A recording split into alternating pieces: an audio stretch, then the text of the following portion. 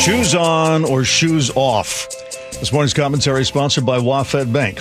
Finally, some answers on whether it's healthier to take off your shoes inside the house. According to a CBS poll earlier this year, about 2/3 of Americans take their shoes off when they enter the house. The question is whether it's necessary.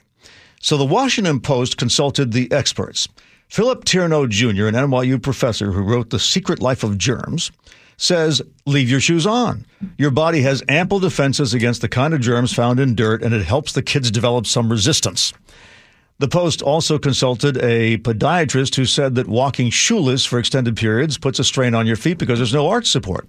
But on the shoes off side, another expert who examined the bottoms of 26 typical shoes found fecal matter with active E. coli, which was able to live on floor tiles.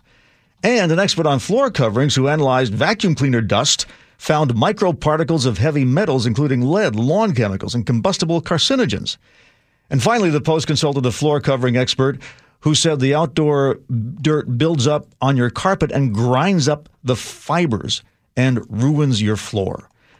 So it sounds like a tie. However, there's a tiebreaker here that the Post doesn't mention. It has nothing to do with germs or carcinogens or wear and tear. It is simply this: the satisfying sound of a vacuum cleaner sucking up shoe dirt.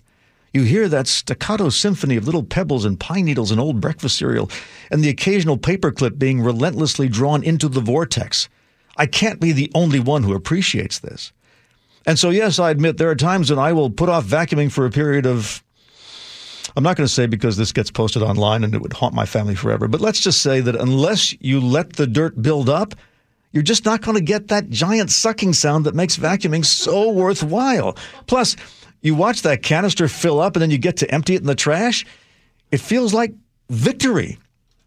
Now, I accept that there are people who will vacuum even when there's no visible dirt, and I'm sure that they'll live forever. But what's the point of vacuuming a clean house?